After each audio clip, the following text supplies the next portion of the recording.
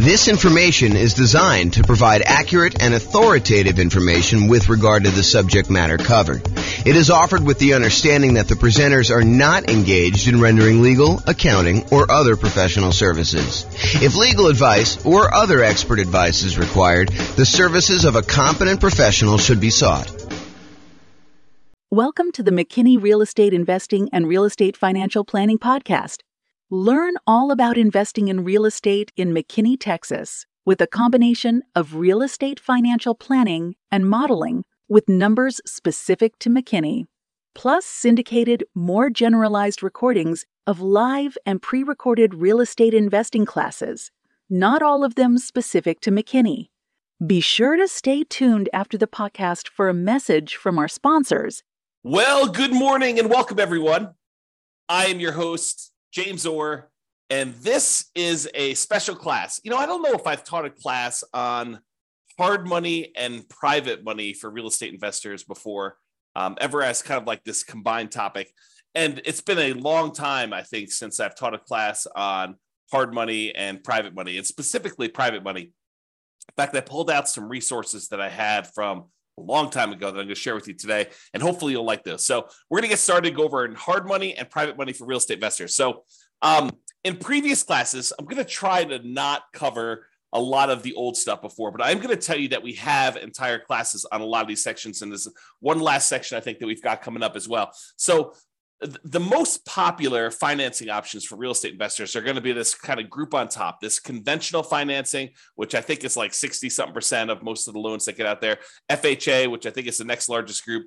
VA, which is the next largest group after that, I think, and that's around 10% of all loans are VA loans. Then you got USDA and portfolio loans, and the portfolio loans are the ones you get usually when you get above 10 loan limit, and or if you're doing some more unusual things with those. So those are the kind of big group of the most common financing things that you're going to do. And we have lots of classes on those. We've got classes on low down payment, no down payment, conventional financing. I've got a whole separate class on VA financing, a whole separate class on the portfolio loans that we just did. And then you've got this whole secondary group of all of the, I don't know if I'd call them miscellaneous, but they're all these additional financing options that we have covered in some parts and probably need to cover in other parts. And so there's the whole creative financing family, which includes like owner financing, wrap financing, or buying a property subject to the existing mortgage, loan assumption, the lease option, lease purchase, kind of rent to own family, the agreement for deed, the bond for deed, contract for deed, installment land contract, like all those things there. So there's that whole creative financing kind of family of different financing options that are available. And then today we're covering private money and hard money. So we'll go into some detail on those. And then you've got using home equity lines of credit, life insurance policies, self-directed retirement accounts, buying properties for all cash, and then bringing in partners that are usually using one of these other forms, except you're not qualifying for the loan yourself. So I kind of wanted to include all of those as different options. And I think we've got a class coming up to cover the HELOCs, life insurance, self-directed retirement accounts, cash, and partners ones. So kind of like a miscellaneous class to cover those last ones. But today we're going to focus in on private money and hard money. And I'm going to start with hard money. So hard money loans are not usually used when we're doing the nomad strategy, where you're buying a property, moving in, living there for a year. You're buying the property as an owner-occupant, getting usually low or nothing down owner-occupant financing rates, moving into the property, living there for a year. It's a requirement of the lender. You're going to sign a piece of paper when you get these owner-occupant loans that require you to move into the property and stay there for at least a year. And usually it's until you save up enough down payment for the next property. Then you go and you buy your next property, again, usually as an owner-occupant with low or nothing down. You move into that property, you convert the previous one to a rental, and you're able to repeat this until you have as many rentals as you want. So that's the nomad strategy. We don't usually use hard money for doing that particular strategy, nor do we usually use it for doing house hacking. And house hacking is when you're renting out part of the property that you're living in, whether you're buying a duplex and living in one half, or you're renting out a single family home and renting out rooms or something like that. That's house hacking. So we don't typically use hard money for nomads or house hackers. What we do typically use hard money for is buying properties that need to be fixed up and then we're reselling very quickly, or we're doing like a buy, fix up, refi, type of strategy, what some people would call the BRRRR strategy, the buy, rehab, rent, refi, and then repeat. So a lot of folks will use hard money to acquire properties that need a lot of work, because in some of those cases, it is hard in order to get loans on properties that are in really rough shape. In other cases, a lot of people use hard money as a easier to get short-term loan.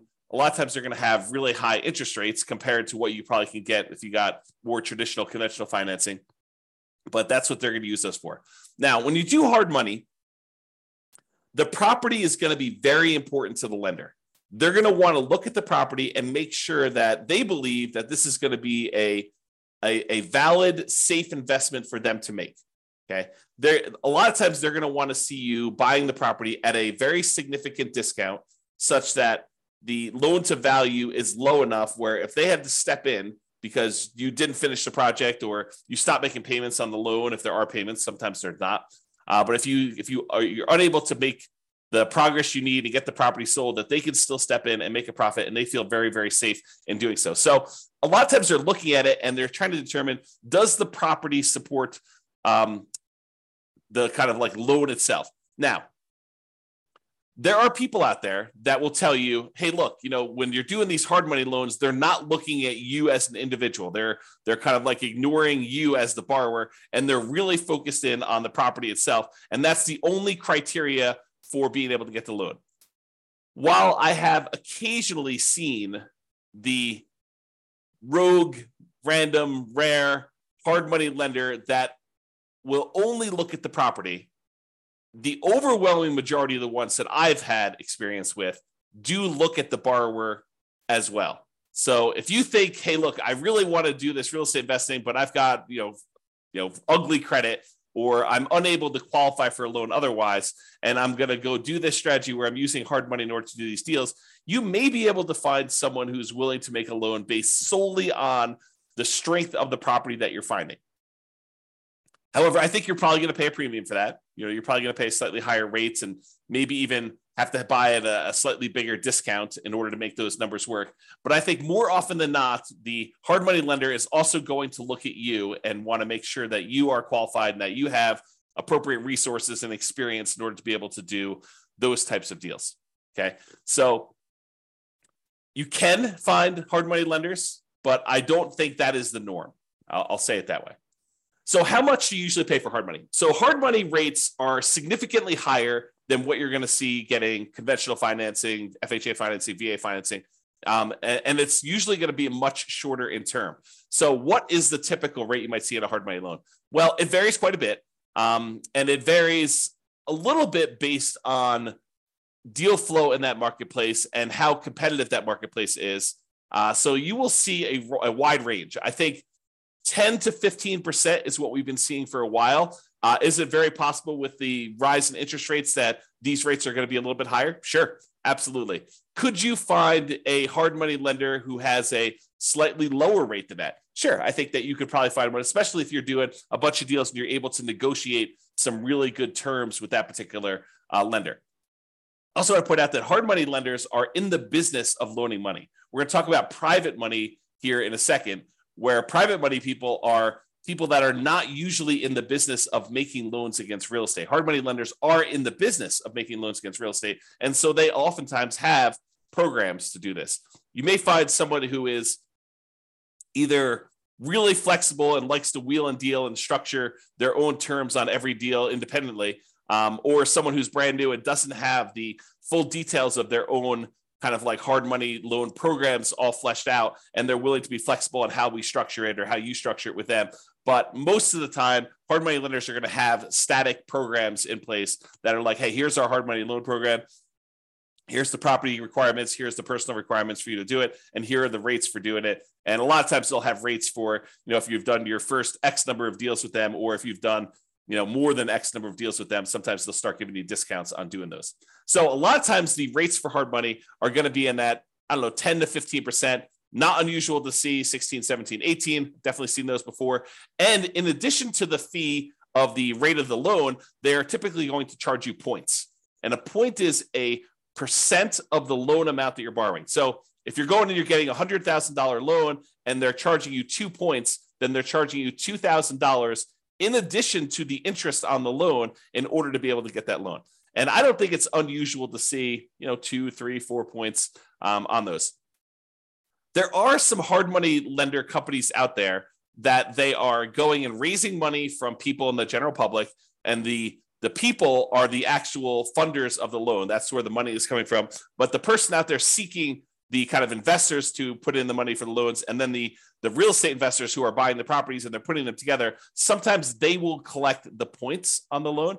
It's a relatively common way to set this up, although not the only way to set this up. But a lot of times they'll say, hey, look, the 15% interest that we're charging you for the loan, the background investor who actually has the money is the one coming in and giving us the money, and they're getting paid the 15%. And then the 3 points or the 4 points or the 5 points or whatever, that is what I'm paid for going out there and putting you two together and coordinating this and overseeing it and managing the process. So that is a common way that we sometimes see hard money lenders set up doing that. Now, these rates can change over time. So you may go out there and be finding 12% today or 15% today or 17% today. And you may find that over time that these rates can vary up and down depending on supply and demand in your marketplace. Hard money loans are often shorter term loans. They're typically not going to be a 30-year fixed rate financing type of situation. Although I've seen some hard money lenders offer like a longer term, sometimes like 2 or 5 year program where they're using hard money loans in order to fund sort of like a shorter term, midterm, I guess it's more of a midterm rental property where you're able to acquire the property, rent it out for a year or two, let things kind of settle in season, and then you're able to kind of replace that loan with some type of longer term financing. But the overwhelming majority of the hard money loans, especially ones that people are using for fix and flips or doing the BRRRR strategy, are going to be in this 3 to 12 month range. And for those of you that are doing the BRRRR strategy, my understanding is that the exit financing requirements have changed recently. And now they are requiring that you actually season the property for a full year. So you'll need to have this hard money loan in place for 12 months to be able to get your kind of like 30-year fixed rate financing on the way out in most cases, unless you're getting creative and using some type of unusual portfolio financing where they're not requiring that in the midterm. Okay, so a lot of times they're going to be shorter term loans, like 3 months on the really short side. 6 months is really common from what I've seen. And I don't think it's unusual to have 12 months. Some of them will structure these things. So they'll be like, hey, look, it's 6 months. It's 15% and 2 points in order to get the loan for the first 6 months. After that, if you want to extend for another 6 months, it's another point or two. And, the interest rate's still the same for that. And so they may structure it where you have to pay additional points in order to extend your loan for an additional term. So be careful when you're planning this and understand, especially if you're brand new and you don't really have a good understanding of the timeline for how long it's going to take for you to get your property fixed up, on the market, marketed, sold, and closed, because sometimes those things are independent, different time periods for a lot of those. And some people don't estimate that time correctly. They think, I'll get this on the market, I'll get a contract within 30 days, and I'll be closed within 30 more days. And so they can only give themselves 60 days to get the property marketed and sold. And that's not always the case. I'll say that way. So maximum loan to value, this can vary quite a bit depending on which hard money lender you're using. One you hear pretty commonly is 70% of the after repaired value. So if you think about what the property is going to be worth once you fix everything up, a lot of times they will set their loan amount, the maximum amount that they're willing to loan you on that property using a hard money loan, at some percentage of what the property will be worth after you fix it up. Not necessarily of what the purchase price is going to be now. So if you're able to purchase the property for less than that 70% of what it's going to be worth when it's repaired, a lot of times hard money loans can be nothing down, where you're able to acquire the entire property with no down payment because you're buying it at such a big discount that you're able to acquire it below 70% of the loan to after repaired value, as an example. Now, this isn't set in stone, so it's not like every single hard money loan is always going to be 70%. I've definitely seen ones lower than this. 65% is another pretty common one. I've also seen, especially in really hot, fastly appreciating markets, where some hard money lenders have gone as high as, I've seen 80%. It's possible they had even more than that at different times, but realize that these maximum loan to values do vary. They can be negotiable, although if you are relatively new and you've never done one before, your negotiating strength is relatively weak. unless you just happen to find, the right guy who's kind of willing to do that to kind of negotiate with you. I'm going to put myself on mute and wipe my nose. 1 second.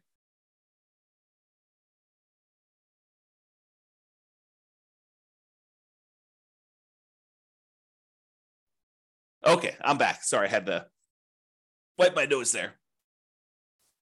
Okay, so we talked about that maximum loan to value being in that sort of 70%, 65 to 75, I'd say is probably some of the more common numbers I've seen. Now, can you usually borrow the money to purchase the property plus the money to borrow for repairs? And in some cases, yes. But again, you have to buy the property at a low enough price where the lender is willing to include the money for the repairs. It's not like you could buy the property for less than 70% ARV, and then in addition to that, they will loan you the extra 10% you need in hard costs in order to do the repairs on the property. No, it's usually that is the limit. Whatever they tell you is their maximum loan to value is going to be their limit, and that would include repair money. So a lot of times for some investors where it's hard to find these properties and the numbers are tight, they're not able to buy these really deeply discounted, especially compared to the maximum loan to value. A lot of times the real estate investor coming in is going to buy the property using some type of hard money loan, and then they're going to use some other source of money, sometimes the cash that they have their own, or in some cases they're willing to use a credit card or to borrow money in order to do the repairs on the property, knowing that they're going to be reimbursed when the property closes at the end. So realize that you may need to do more than just the hard money loan to do these if you don't have any money of your own to be able to access that. Some people will use a combination of their Home Depot credit card or a regular credit card to do some of the contractor stuff that they're unwilling or unable to do. So they'll kind of mix and match and spread the load out all over, kind of across all those. However, if the hard money lender is going to loan you money to do some of the repairs, most of the time they're going to escrow the money for repairs. So it's not like you're going to buy the property and you're able to buy it at a big enough discount where they're also able to finance the repairs, and the repairs are, let's say, $15,000. It's not like the hard money lender, in most cases, some of them may, but in most cases, they're not going to just give you an extra $15,000 at closing that you're going to be able to just sort of have and use for living expenses or whatever. No, they're going to actually say to you, okay, here you go. We gave you the money to buy the property. Now go ahead and do this amount of work in stage one, and then we're going to review that work was done, and we will release the money to pay for the work that was done. So they'll kind of do it in stages, make sure that you got the work done. Then they will release the money for you to pay your contractors and buy your supplies and stuff. And then they'll say, okay, now do stage 2 work, and they'll have all that done. And sometimes there's a stage 3, or sometimes there's not. Basically you have to escrow the money. They set it aside in a special account for you, and they hold on to it until you need that money, until you've proven that the work is done, and they can release that money for you. So realize that's a pretty common thing when you're doing these hard money loans for doing the buy, fix up, fix and flip, or doing some type of buy, rehab, rent, refi, and repeat sort of strategy, the BRRRR strategy. Okay. Let's see here. I think right now we are seeing, and this is very market dependent, but typically we're seeing more money than deals right now. There's more money on the sidelines where they're looking for higher rates of return than there are deals to fund. And so that typically puts downward pressure on interest rates and loans and stuff like that. Again, this is very market specific. I'm sure in some markets there are more deals than there are money out there. And with the rise in interest rates and the alternative things that people can invest in and get a good return on their money, maybe there is less money seeking these hard money loan situations than there was in the past. So realize that could change over time as well. Now, another thing about hard money loans is that sometimes they could be used in conjunction with other financing. So for example, let's say you're putting out, marketing in order to find deals, and you find a seller who owns their property free and clear. They don't have a mortgage on their property at all. And you manage to negotiate with them, and you guys come to an agreement that if you put 15% down, they will actually owner finance the remaining balance. So one thing you could do is you could come in, you'd have to negotiate this, of course, but you could come in with a hard money loan, put 20% loan to value, first position, hard money loan on the property at whatever it is, 15% and 2 points, where then you're able to get 15% that you're going to give to the seller as the money that they require down in order to do the owner financing type situation. And then you've actually pulled out 5% in this example as cash that you can use to hold the property, make monthly payments while you're getting it occupied, do any fix up that is required in order to get the property where it needs to be, do some marketing, maybe even pull out, in some rare cases, a little bit of your profit when you acquire the property to kind of fund your marketing, to reimburse you for the marketing you paid in order to get the deal done. So you can use hard money loans as a way to put down payments in conjunction with maybe some other type of creative financing. Now, are you going to be able to do what I just described if you're trying to do like conventional financing or FHA financing or VA financing or USDA financing? The answer is absolutely not. So the only way you're able to structure this, where you're able to use a hard money loan in first position and have the seller be in second position, is with some of these creative financing deals like owner financing, or probably not even if you're doing subject to, although I guess you could get creative and structure these with subject to or wrap financing, but they're a little bit less obvious to do. So these are not going to be conventional financing combined with hard money loans in order to be able to do those. They're typically going to be some type of hard money loan in conjunction with some type of owner financing, where the owner is going into second position, because usually the hard money lender is not willing to go into second position. You may be able to find a rogue hard money lender who's willing to go into second position as long as you're at a low enough loan to value and they understand the risk that they're kind of going in, and they may charge you a much higher rate for doing that and higher points. But most of the time, the hard money lender wants to be in that first position when you're doing those loans. Okay, I'm going to talk very briefly about kind of a side note related to hard money loans. And Terry says a lot of hard money lenders don't allow a second position lien. Yep, I think that is true, Terry. If the loan to value is low enough, though, there are some hard money lenders who would absolutely be willing to be in first position with a very low balance loan. For example, you have a $200,000 property and you want to borrow $40,000 on that thing, and you want to use a hard money loan to do that, and the seller is in second position. I think a lot of hard money lenders would allow you to do that. Again, it's negotiated. Not everyone is going to do exactly like that, but you're right. There are some that will not allow a second position, especially if it's a high second position. Like you're borrowing 70% loan to value and they have you put a 30% second there on there for the rest of the money. That's probably not going to fly. Okay, so let's go off on this side note. So on the side note about real estate investors, some real estate investors, I'll say, and it's more than just like onesie twosie. I think there's a good percentage of folks, some real estate investors aspire to eventually be hard money lenders. They think to themselves, say, look, eventually I want to get to the point where I've got a bunch of rental properties, but I've also have a lot of cash on hand, and being able to take the money I have and use that to make hard money loans and get 10, 11, 12, 13, 14, 15% return on my money. That seems like an attractive proposition for people. And I think a lot of them believe, and I think this is an incorrect belief, and I'll explain why here in a second. They incorrectly believe that, if I've got $1 million and I'm getting 12% on my money, then I'm getting $120,000 a year that I can live on if I'm getting 12% of my money and I'm doing hard money loans. What they fail to realize is a couple things. Number one is the utilization factor. If you think about the money that a hard money lender has, the full $1 million is probably not going to be completely deployed and invested at the same time all the time. So what it typically might look like is the hard money lender might say, okay, I found an investor who's doing a deal. I'm going to loan them $200,000 on this deal, but I still got $800,000 sitting somewhere else and I'm earning not the 12% on, okay? And then they go and they find another investor, and the other investor says, okay, I need $300,000. They make a $300,000 loan, and now they've got half of their $1 million out at that 12%. But then they still have this other $500,000 that is not earning 12%. And so they're not really earning 12% on their full $1 million at any given time. Then another one comes along and they have $200,000 more out. So they have $700,000 out, but then the first one gets paid back. And so they no longer have that $200,000 out. So now they have $500,000. And then, another investor comes along and they want $600,000, but they don't have $600,000 now because they only have $500,000 left. And so there's this problem of, how much are you utilizing the $1 million or whatever you have as your kind of like investment portfolio for making these hard money loans? And most of the time, you don't have all of it out at all the time.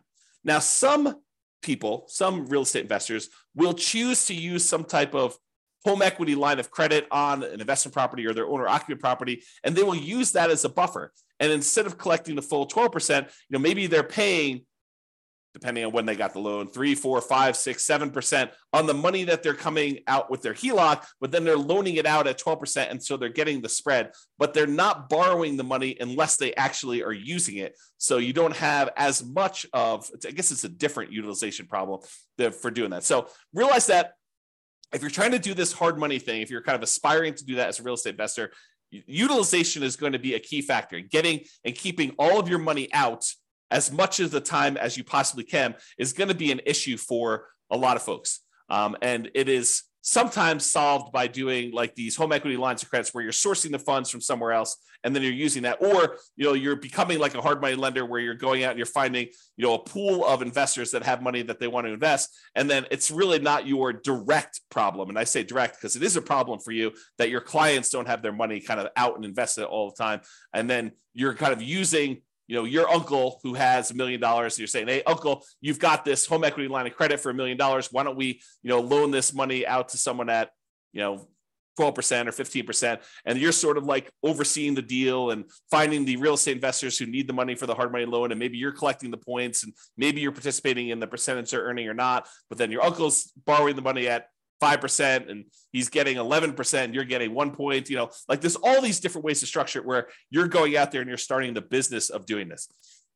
I'll also point out, which we'll talk about here when we talk about private lending, is that if you're the one that's going out and you are coordinating, bringing in investors and making these loans on properties, that you probably do need to be licensed.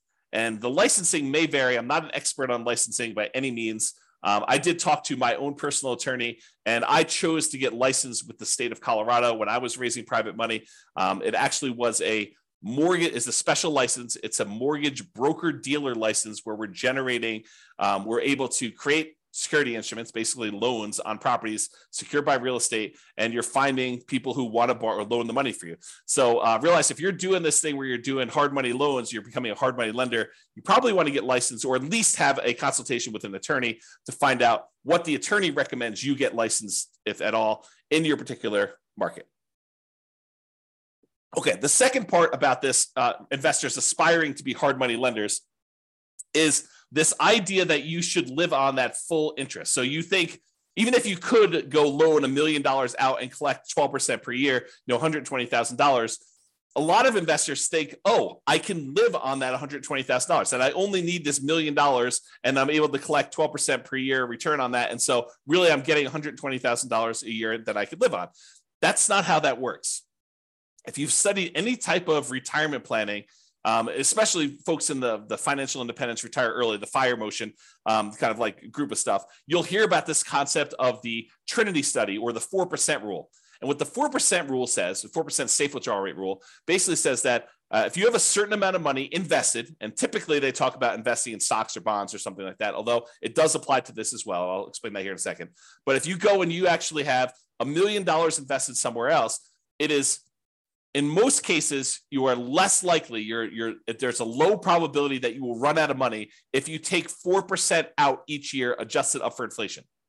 But you're not actually taking the full amount that the money is being used for. So for example, if you have $1 million you're investing in stocks and bonds, and that as a whole is earning you 8% per year, you're not taking 8% per year out. You're taking 4% per year out. And part of that is because sometimes money goes up and sometimes money goes down. Like the returns on the stock market, sometimes they're up, sometimes they're down. More return in the bond market, sometimes up, sometimes it's down.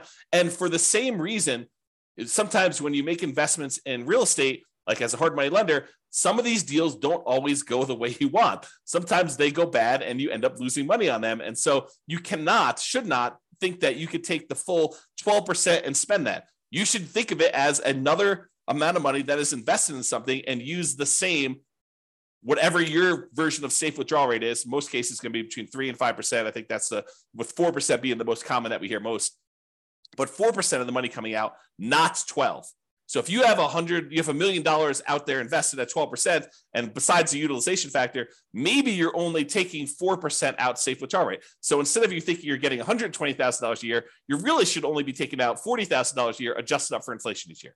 That's the difference. And that's, I think, what a lot of folks who initially aspire to being a hard money lender don't necessarily realize. Okay. All right. With that being said, that is pretty much hard money. For those that are on that have questions about hard money, you're welcome to queue those up. I will cover them after I cover private financing. At least I will try to do it. I'm going to cover private financing, and then if you have any questions about that, please queue those up, and I'll usually handle those at the end as well.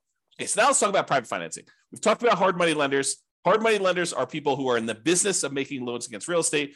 Private financing are those that are not necessarily in the business of making loans against real estate, like grandma. So you're at Thanksgiving dinner, you're talking to grandma about this new real estate investing thing you're doing, and you're kind of venting to grandma that you're having to pay 15% in order to get these hard money loans in order to buy these fixer-upper properties that you're kind of using. And grandma's like, that's crazy. I've got my money in CDs at the bank, and I'm only earning 3%.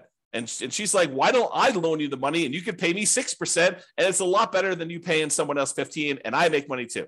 And you're like, grandma, that sounds like a great plan. I'll go ahead and use you in order to do my loans in the future property. And I don't have to go use this hard money lender anymore. And it's cheaper for me and it's better for you. Okay. So that's the idea behind private financing. We don't typically use these for nomads or house hackers. If you're doing that nomad strategy or the house hacking strategy, most of the time, you're going to want to get these 30-year fixed rate, long-term financing loans from the bank to do this. You could use private financing, but most of the time we're getting a bank to loan us money at these really great interest rates to do that. So not typically used for nomads or house hackers. It typically is, excuse me, let me clear my throat 1 second. I'll mute myself again. Okay, I'm back. So usually we're talking to friends and family and sometimes other private lenders in order to get this type of private financing. So this is not like you're advertising to find private financing, although some people believe that it is. So most of the time, this is going to be people that you know. You're going to be out in the street, and you're going to be talking to them. They're going to say, what do you do? And you're going to tell them, I flip properties. And they'll be like, oh, that's super interesting. What do you do here? And you kind of explain to them, well, I go find these really these properties that need a lot of work. I usually bring in somebody who is, looking to get a better return on their money. And I use their money in order to, buy the property, and I pay them a really good return on their money. And I do the fix up, and then I sell the property to a family who really wants a really good, nice property in their market. And they buy that. And then I pay back the lender who did the money with some interest on it. And they're really, really happy. And I help the family, I help the lender, and I kind of do that. And as you describe this, they're either thinking to themselves, that's awesome. I would like to do the fix and flip myself. Or sometimes they're like, well, how much are you paying to do your loans? Because I've got money to invest. And that's how you tend to find, not, it's oversimplification, but that can be a way for you to find these kind of like private money loans for doing that. Private money financing typically is more flexible than banks and can be much faster to close. Imagine someone's got $1 million sitting on the sideline and they want to get it out there and invested, and you've got a deal and you need to close in 3 days. Well, it's a matter of them being able to go down to the bank, get the money in order to be able to have you wired to the title company in order to close on it. So it's faster to do these a lot of times. The relationship is extremely important when you're doing these private financing. It's really their trust with you is going to be a major factor in doing this. Unless they're sophisticated and they're analyzing the deal and underwriting the deal themselves, most of the time they're trusting that you are going to take care of them, that you're the expert, that you know what's going on, and that you've qualified this as a good deal, and that you personally are guaranteeing the loan and are going to pay them back. Okay, so that's really why the relationship is still important there. So your financial statements is probably still important. However, they may never ask. Okay, but they may ask you, hey, have you done these before? You may see like the normal range of questions that someone who is skeptical about giving someone that they know at different levels. If it's grandma, she probably knows you pretty well, but this could be, a coworker or something like that who but doesn't really know you super, super well. So they may ask you some questions about your financial situation in order to qualify for that. What is the typical range for private financing? It's all over the place. It's whatever you can negotiate, but I think in that kind of like 4 to 8% range is probably in the ballpark, probably more toward the higher end with interest rates going up. And this can change over time. As money becomes more expensive, people feel less compelled to move to do something like this when they can get 5% in a CD. So if we see CDs go up to 5 or 6 or 7%, then, they may want a premium over what they can put in the CD and get as a return on that. So the range can vary. It's completely negotiated between you and the private financing person. But, typically in that, 4 to 8% range can be there. And I think over time you find cheaper money, right? You go ask the first person, they tell you 10, and maybe you use 10 on a deal, but you're constantly looking for someone else to borrow the money. And when the next person asks you kind of like, how much are you paying? You tell them 9. And if you find someone who's willing to do 9, then you start using the 9 person, you stop using the 10 person, and you kind of work your way down until you find more and more reasonable money over time. And some real estate investors will actually, they'll have money out on deals, especially if they're using private financing for more of like intermediate term deals instead of doing like 3 or 6 months or a year. Maybe they have got like a 5-year term on their money. And if they've got lower money than what they currently have out, they will replace it and pay the old person back. So for example, let's say you have a deal where you've got money out and you can have that money out for 5 years. And let's say it's at 7%. But then you're talking to someone else, you're telling them, okay, we're probably loading in the 6.5% or 6% range if we're doing these hard money loans, or the private money loans rather, for the next 5 years. And they're like, well, I've got, $500,000 I'd like to place right away. And you're like, okay, well, I can replace you. I can replace someone who've got a little higher financing. Are you okay with that? And you kind of work it out between all of them. And you replace the higher 7% ones with now 6.5% or 6% money. And you're able to kind of like do that. Now, the other thing you could do, this is like part of the negotiation strategy if you decide this is a way you'd like to operate, but you could tell people, look, I've got, $500,000 out right now at 6%. If you want me to place your money right away, it'd have to be good enough for me to be willing to pay off that 6% one and have your money out there. They may say, well, I'd be okay with 5.5 as long as you're using it right now and you're going to keep it out there for 5 years. So you negotiate the terms of whatever you're willing to do. And then you could kind of use the existing financing you have in order to improve your position and kind of do that money there. Okay. With that being said, I want to warn you about something, and I want you to understand why this can be potentially problematic and why we're specifically talking about it with private financing. So sometimes you will go find a private financing person who is wanting to loan you money where they don't need the money right away. They don't need the return right away. They're kind of like okay with getting a really good return, but they don't necessarily need the cash flow right now. So for example, one of the more common ones is someone has a self-directed retirement account where they want to loan you the money. Whether they get paid interest monthly or they get paid their interest all in one big lump sum at the end when you pay back the entire loan, they don't care because the amount of money in their account is not actively being used as they're kind of like growing this account there. So they don't really care if you're making monthly payments. So you're really putting their investment into the deal, and their deal, the amount that you owe them, is actually increasing over time. And there may be some advantages for you to do this. I'm not going to get into deal structuring, but there may be some advantages for you to do this for improving cash flow or how you're structuring this, where this is advantageous to you, not having to make this monthly payment, at least in the short term. And so they've got, let's call it, let's say they did a smaller loan. Let's say they did a $100,000 loan on this, and they're actually allowing their interest to accrue. So at the end of the year, let's say they're getting 6%. So at the end of the year, they owe, you owe them 106. They've earned $6,000 on the $100,000 that they have out. And then the next year, you owe them 6% interest on the 106. So it's 1012 plus a little bit extra for the interest on that. So really over time, their balance is growing, and that's happening there. And then eventually you decide to replace the money that you owe them with another private lender. And you go and you pay back this $100,000 original loan plus the $6,000 in interest plus the, let's call it $7,000 interest in year 2 plus the $8,000 in interest in year 3. So you're paying them back their initial investment plus the returns that they earn. And you're doing that with money that you're bringing in from the outside from another investor coming in. What does that sound like to you? It should sound like a Ponzi scheme because you're actually paying off the previous investors, their initial investment and the return that they've earned with new money coming in from another investor. So it should sound like a Ponzi scheme to you because that's what a Ponzi scheme is, right? And then a person who's coming in, they're collecting money and they're paying out the returns and stuff by another investor coming in.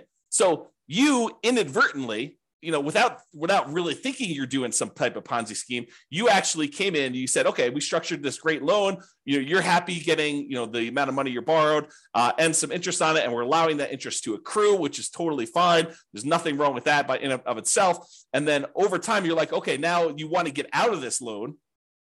And maybe it's as innocent as that, right? They call you and they're like, hey, look, I finally need this money out. And you're like, hey, no problem. I'll replace you with another one of my private lenders. And you come in and you bring in another private lender to pay off that $100,000 plus whatever they own. Now you've inadvertently kind of like formed this Ponzi scheme situation where you're paying off an old investor with a new investor and you're paying them their actual returns using that. So you got to be really, really careful that you don't structure this and get advice from an attorney to avoid this situation if it comes up for you.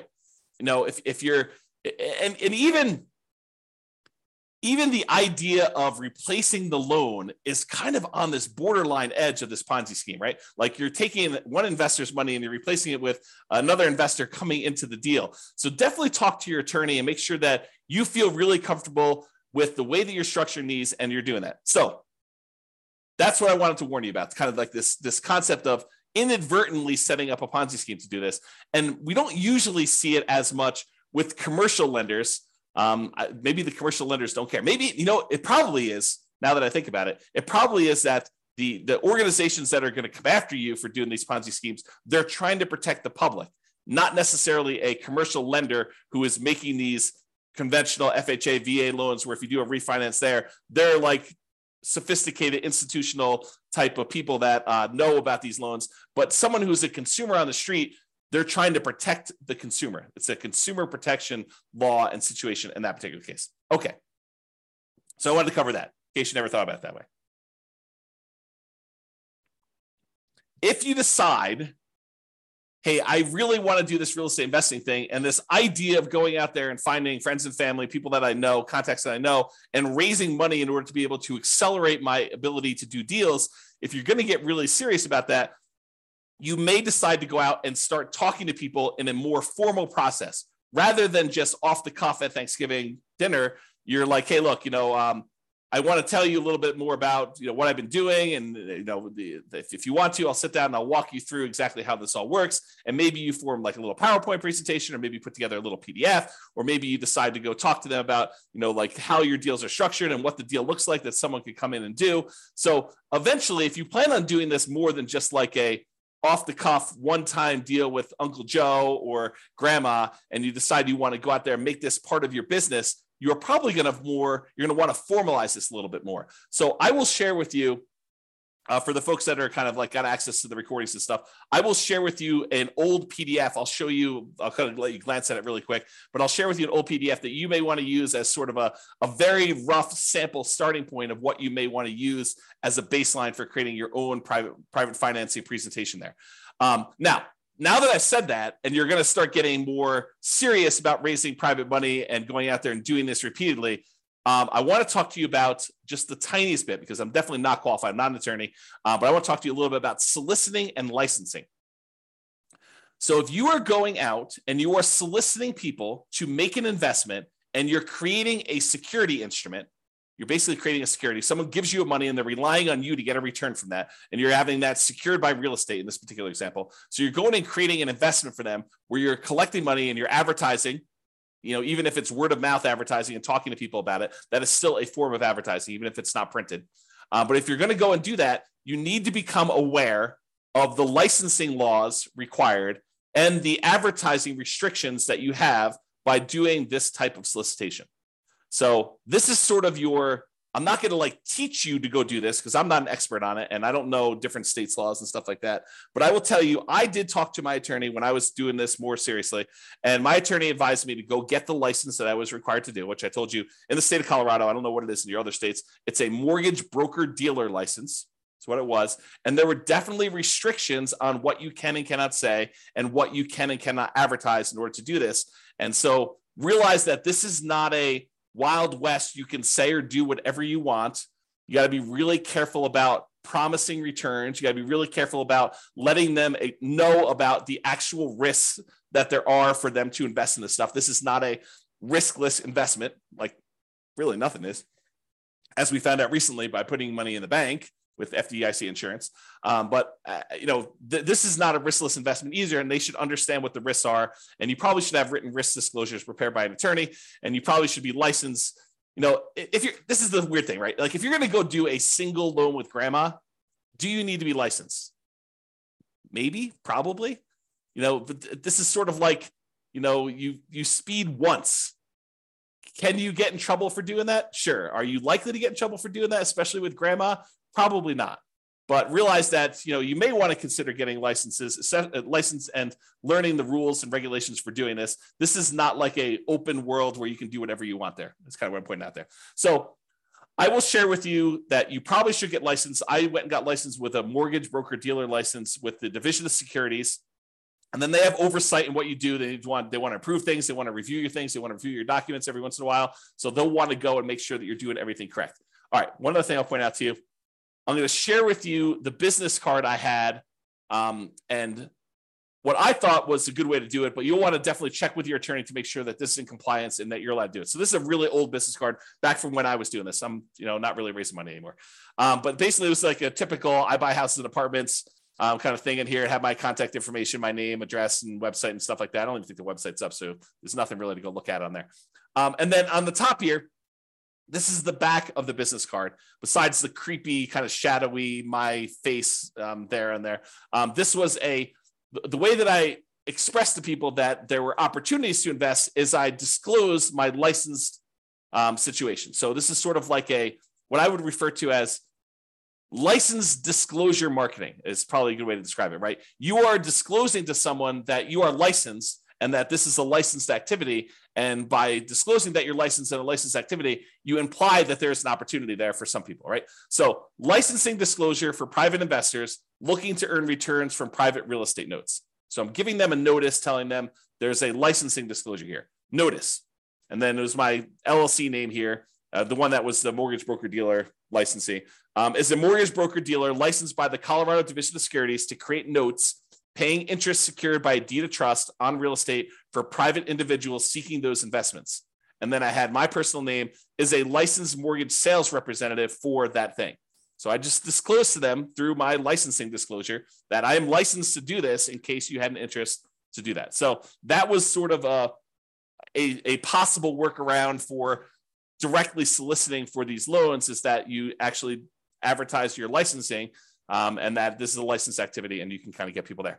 Okay, so this is a kind of like really quick, big picture overview. I realize you can't see all this stuff, but this is all of the things in my private lender program, kind of like PDF that I would hand out when I'd sit down with someone to talk to them about doing private loans. It's a 25-page document, and you could just kind of get a glance at what's going on there. But I will upload this to the place where I'm going to post the video recording. So if you are accessing that, look for the link if you're watching the recording after the fact or whatever it is there. Okay, so that's all I got on private financing and the hard money lending. If you've got questions, go ahead and queue those up, but I'm going to kind of go through the conclusion here. So many traditional long-term buy and hold real estate investors will choose to use some type of conventional financing, then portfolio financing. So they're not going to deal with hard money lenders or private lenders at all. Many house hackers and nomads are going to choose to utilize like the low and nothing down financing options like VA loans and USDA and FHA and conventional loans. Those buying apartments of 5+ units will likely be utilizing commercial financing, which we covered, I think, yesterday. However, some real estate investors will choose to utilize private financing and hard money. And those situations I talked about, like you're doing fix and flips, or you're doing the BRRRR strategy, or you're, kind of like short-term financing things with, private loans or something like that. So this is especially true for those that are doing that. So that is all I've got. Any final questions before we end for today? You guys have been really quiet. Besides Terry. All right. Doesn't look like there's any questions, so I'm going to call it. Thank you, everybody. We will see you tomorrow. You're very, very welcome, Terry. See you all tomorrow. Bye-bye for now. With home prices up, mortgage interest rates up, and rents up, but not quite enough to counteract the higher prices and interest rates, cash flow on rental properties in McKinney is harder than ever. Book a call with the Real Estate Financial Planner to apply our proprietary 88 strategies to improve cash flow on your rentals. See the show notes for a link to schedule your call and improve your cash flow today. If you're a real estate agent, lender, or professional in McKinney that wants to help our real estate investor listeners, consider reaching out to learn about collaboration opportunities with this podcast. We'd love to add more value to our listeners by having you assist our investors buy, sell, and finance their real estate investments. See the show notes to schedule a call to discuss collaboration opportunities.